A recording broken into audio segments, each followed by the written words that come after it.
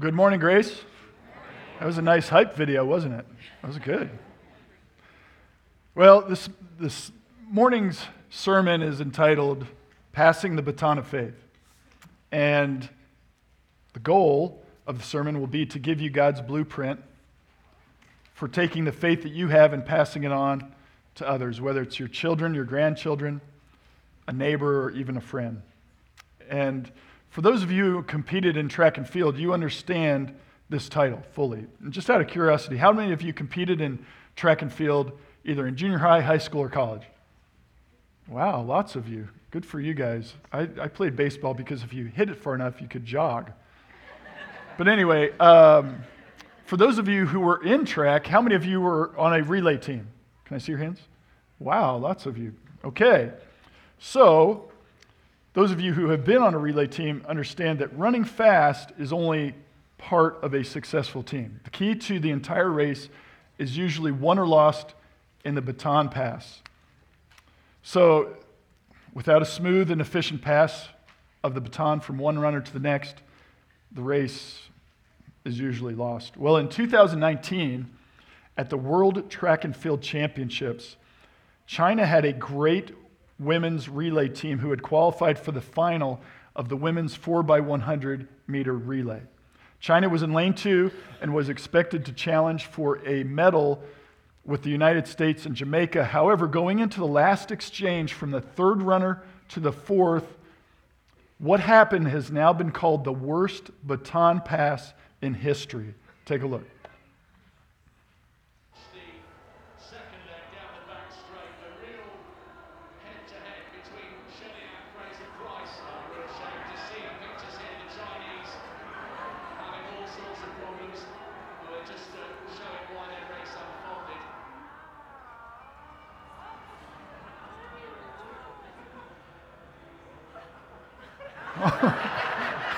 Oh, man. That's just painful to watch, wasn't it? But how much more painful is it to see a father or mother who has faith in Christ fail to pass the baton of faith to their children or grandchildren and see them reject God? We see examples of this all the time in the Bible. King David was a man after God's own heart, and yet his grandson Rehoboam was an evil man. Samuel, one of the greatest judges of Israel, had sons who didn't even know the Lord, didn't follow the Lord. The priest Eli had sons Hophni and Phinehas. They were ruthless, godless men. Hezekiah's son Manasseh did evil in the eyes of the Lord. The point is, there's no guarantee that just because you trusted Christ as your Savior, that your children or grandchildren will follow God. But the good news is that God has given us instructions for this issue. So if you would, take out your Bibles. Deuteronomy chapter 6 is where we're going to be reading. And our passage begins in verse 4. Deuteronomy chapter 6, verses 4 through 9. Verse 4 begins this way.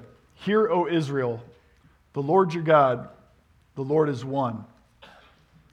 Love the Lord your God with all your heart and with all your soul and with all your strength. These commandments that I give you today are to be upon your hearts. Impress them on your children. Talk about them when you sit at home and when you walk along the road and when you lie down and when you get up. Tie them as symbols on your hands and bind them on your foreheads. Write them on the door frames of your houses and on your gates. So the first verse here tells us that there are basically two important instructions to begin with. One is to hear God, and one is to love God.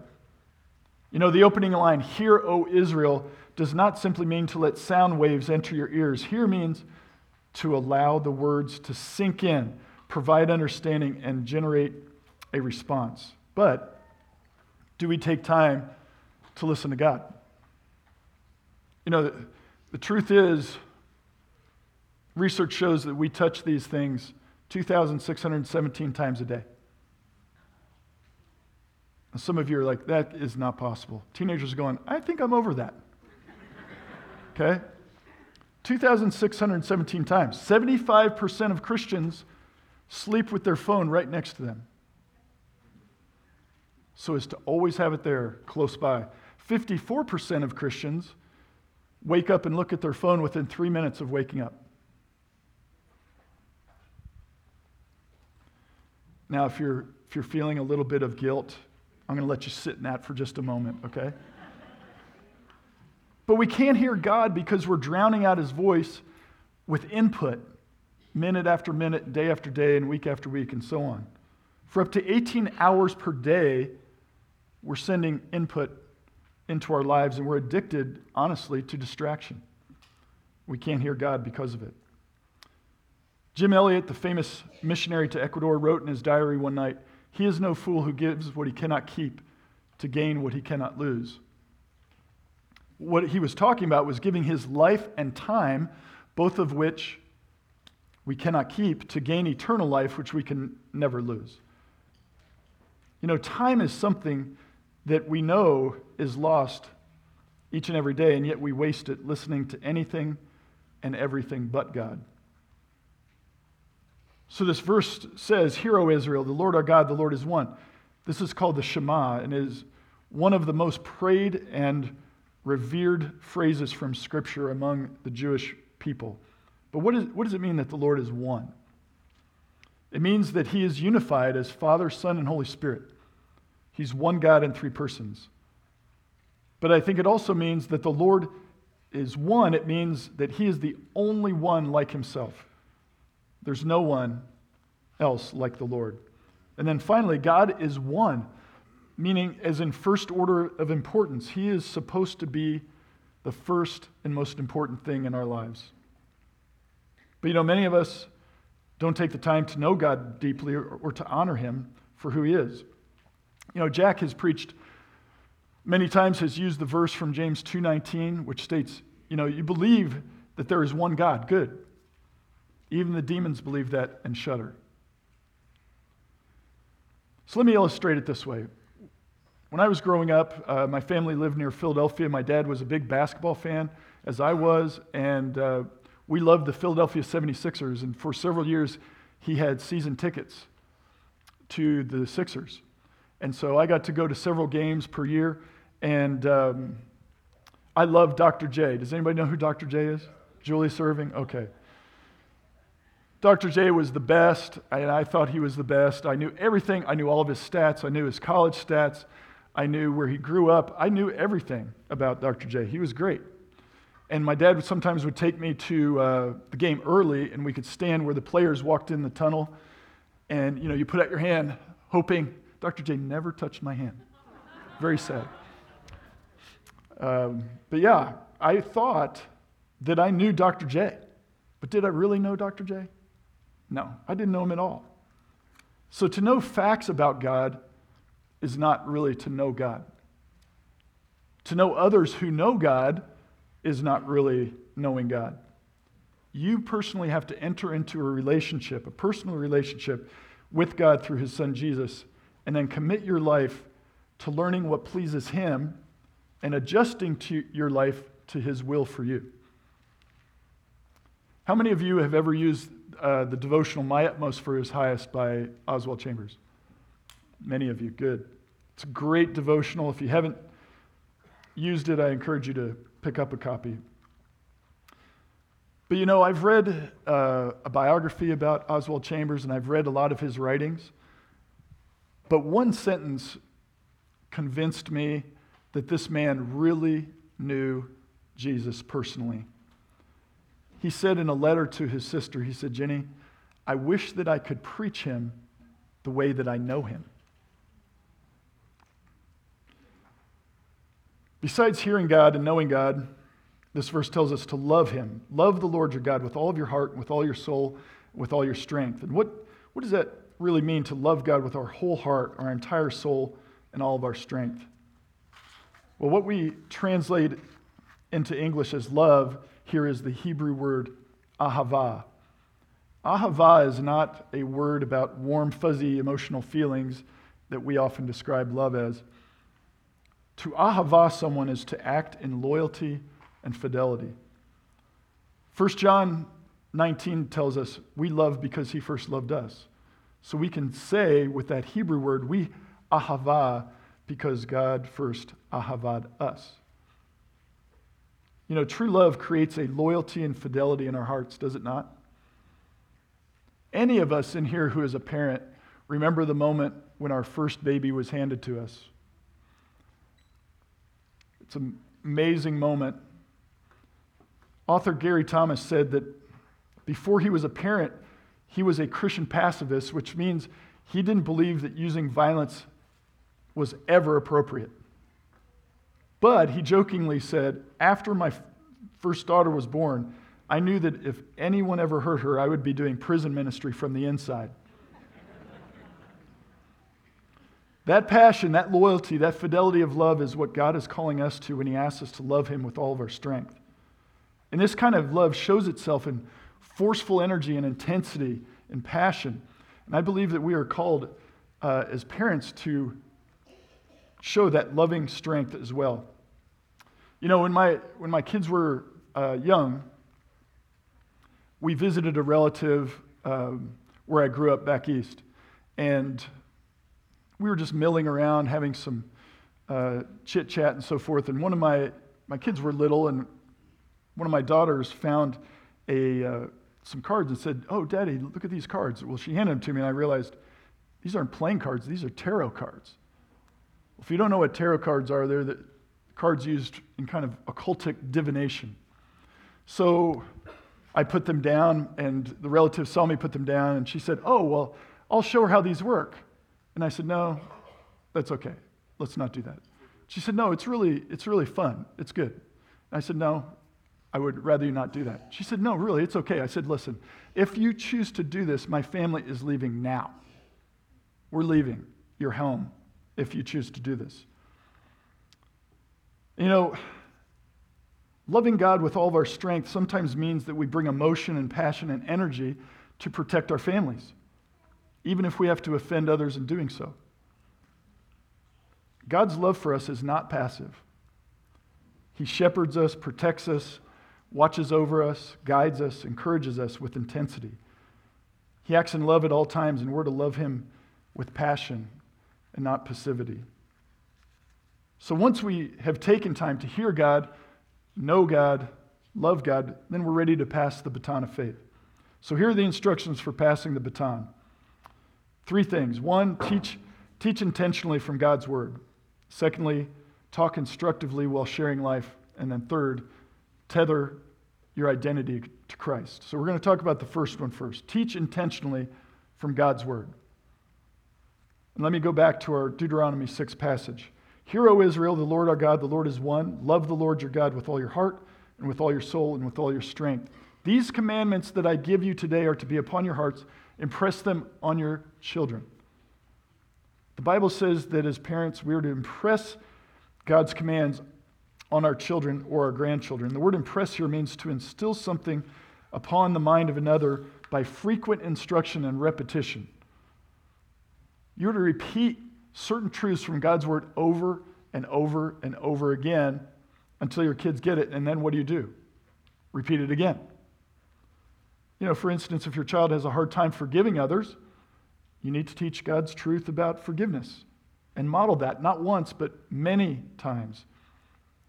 And you know, as parents, if we're not willing to sacrifice to teach God's word to our children or grandchildren, who is? Who will? I know that many of you do that, and I praise God for that. So let me illustrate the importance of a parent teaching their child God's truth. Many of you know about King Solomon, right? So somebody tell me, just yell it out, what's one thing you know about King Solomon, besides that he was king? He had a lot of wives.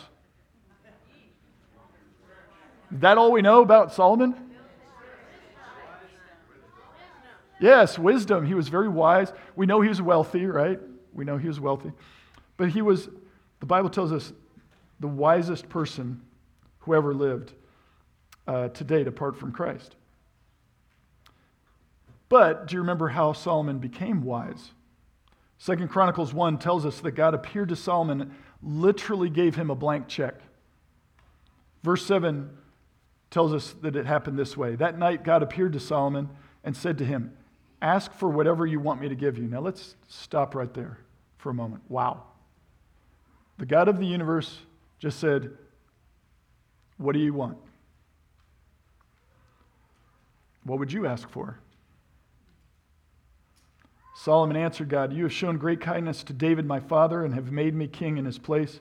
Now, Lord God, let your promise to my father David be confirmed, for you have made me king over a people who are as numerous as the dust of the earth. Give me wisdom and knowledge that I may lead this people, for who is able to govern this great people of yours? God said to Solomon, since this is your heart's desire, and you have not asked for wealth, riches, or honor, nor the death of your enemies, and since you have not asked for long life, but for wisdom and knowledge to govern my people over whom I have made you king, therefore wisdom and knowledge will be given you. And I will also give you wealth, riches, and honor, such as no king who was before you ever had, and none after you will have. Remember, Solomon could have asked for anything. So why did he ask for wisdom? Why was that the first thing that came to his mind? Well, the answer we read in Proverbs 4. Solomon is now teaching his sons, and he says this, listen, my sons, to a father's instruction. Pay attention and gain understanding. I give you sound learning, so do not forsake my teaching. When I was a boy in my father's house, still tender and an only child of my mother, he taught me and said, lay hold of my words with all your heart. Keep my commands and you will live. Get wisdom. Get understanding. Do not forget my words or swerve from them. Do not forsake wisdom and she will protect you. Love her and she will watch over you. Wisdom is supreme. Therefore, get wisdom. Though it cost all you have, get understanding. Do you see what's happened here? Solomon was taught by his father David to seek godly wisdom when he was just a little boy. And that little boy grew up and became king. And the one thing he asked for from God was wisdom. He became the wisest man who ever lived, again, apart from the Lord Jesus, all because his father took the time to teach him about God. You know, this is one of the reasons that Stacy and I homeschooled our kids. And I want to be clear, I'm a product of public school. I taught in the public school. I now am the superintendent of a Christian school.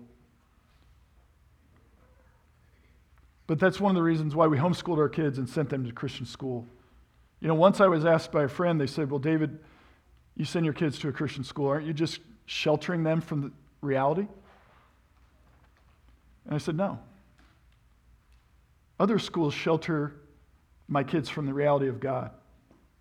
That's why I send them to Christian school.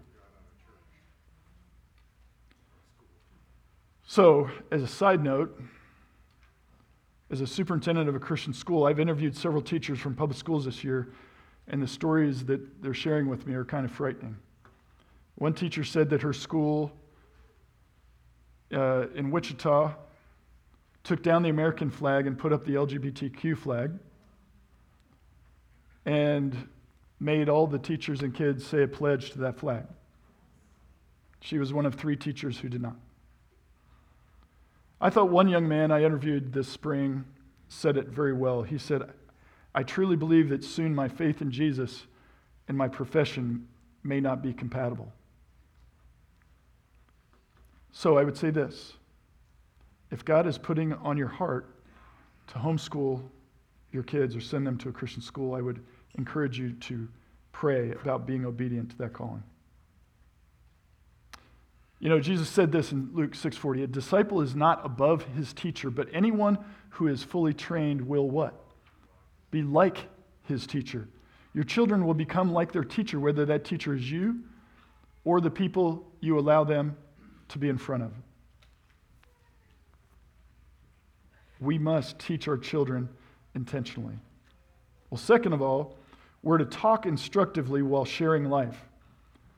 The scripture says, these commandments that I give you today are to be upon your hearts. Impress them on your children. Talk about them when you sit at home, when you walk along the road, when you lie down, when you get up. The word talk here means so much more in the Hebrew context. It encompasses many of the interactions that we have with our children. The word means to speak to our children, to declare truth to our children, to converse with them, to teach them, to command something of them, to promise something to them, to warn them, even to sing over them. You know, the Bible doesn't say this explicitly in this passage, but I think it's clear that this passage assumes that we are going to be around our children a lot.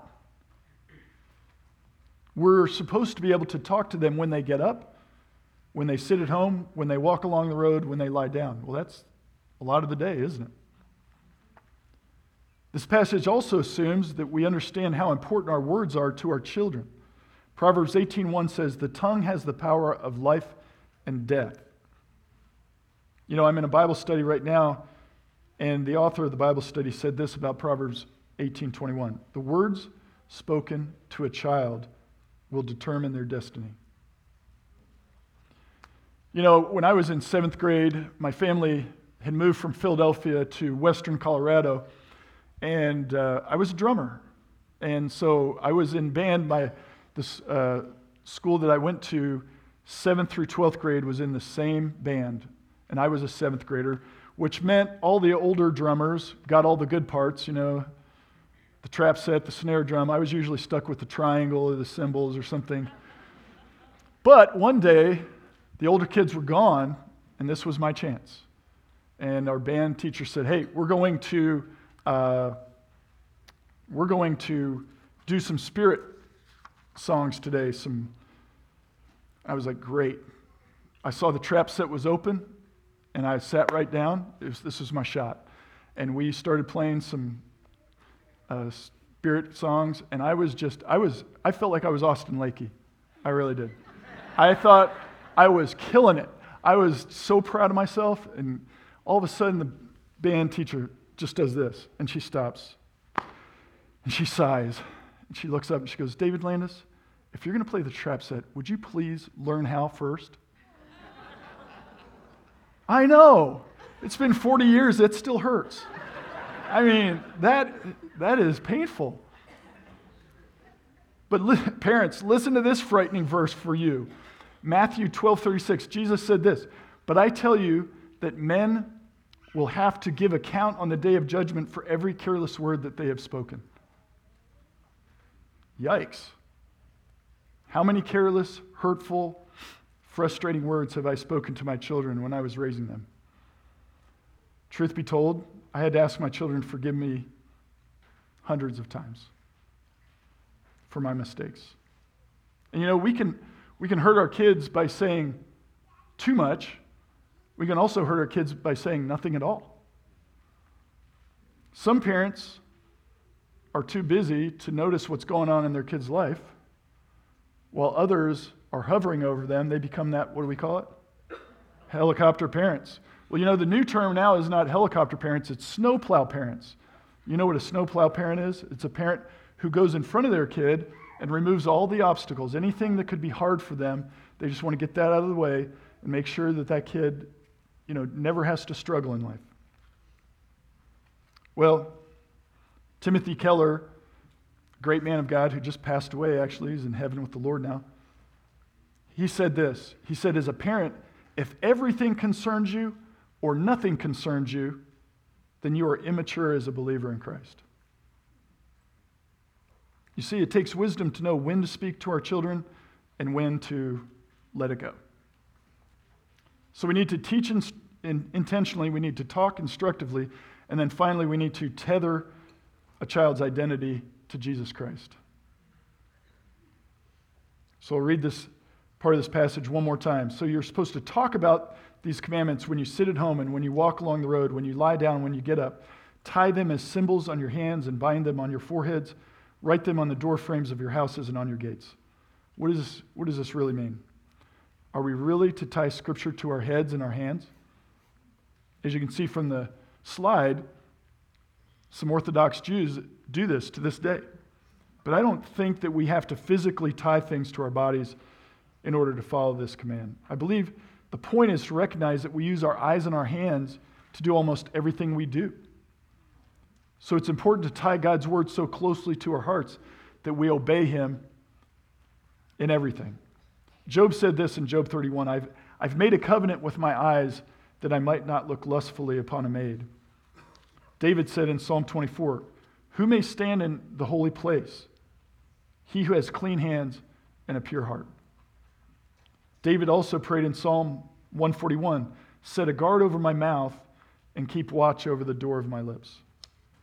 So I think this language symbolically represents how the words of the Shema prayer were meant to guide the vision and action of every moment of life for God's people. And this explains why John says in Revelation 22:4 that when God's people live in intimate proximity with God and the risen Jesus, they will, quote, see God's face and his name will be on their foreheads. You know, this is in contrast to the people who reject Jesus as their Savior. In Revelation 13:16, those who have given their allegiance to the beast, to the Antichrist, have to show their allegiance physically. He, meaning the beast, also forced everyone, small and great, rich or poor, free and slave, to receive a mark on their right hand and their forehead so that no one could buy or sell unless he had the mark, which is the name of the beast or the number of his name. So, parents, how do we tether a child's identity to Jesus? Well, I think one of the first things is this. Tell your kids that your family is different because we follow Jesus. We are. We're different. We do things differently. There are things we do or don't do because we follow Christ. And that's okay. And also remind your kids that the only way to enjoy life and to have eternal life is through Jesus. Pray together, read scripture together, sing together. My kids make fun of some of the songs we sang with them. And you know what? My wife and I are not amazing singers, but we do make a joyful noise. But sing with your kids. Always keep God in the front of your minds. Over time, this will tie his word to their hearts and tie your family closer together and make it stronger. Now, I want to close by giving some of you some hope. Some of you may be sitting in here and be like my dad. This next slide is a picture of my dad. He's been with the Lord now for almost 4 years. My dad was not a believer until he was 36 years old. And at the time that he became a believer in Christ, it was radical change. But I was basically out of the house before Dad was a mature Christian. I mean, he was still learning about just the basic things of Christianity by the time I had graduated from high school. But I can tell you this, his life impacted me greatly as an adult. From the time I was 25 until the day he died 4 years ago, he would, many times I would call him on the phone and he would pray for me and then he'd say, son, I want you to know how proud I am of you and your faith in Christ. Something along that line. So what I want to encourage you with is it's never too late to pass the baton of faith. It's never too late. And along that same line, I want to encourage you that even if you feel way behind, like I don't know enough to pass enough on to my kids and so forth, just get started, because what I didn't tell you about the Chinese relay team is they finished the race. Now, it wasn't pretty and it wasn't perfect, but they didn't give up. They finished. And by God's grace, we can start today to build God's word and God's truth into those we love. So we say this all the time, Grace, we're the church. Now let's go be the church. Amen? Amen. All right, let me pray. God, thank you for this day. Thank you for allowing us to be adopted into your family, Lord. Lord, you've given us that faith that I know in my own life my dad passed to me, that I've passed to my sons and daughters, and now, Lord willing, Lord, it will be for my grandchildren, great-grandchildren, great-great-grandchildren if Jesus doesn't come back. Father, we want those we love in heaven with us. We want to bring our friends, our family members, our neighbors. Allow us, Lord, to take this relationship that we have with Jesus that's so precious to us and allow us to share that with others. And we thank you and commit this day to you. in this week coming. In Jesus' name, amen.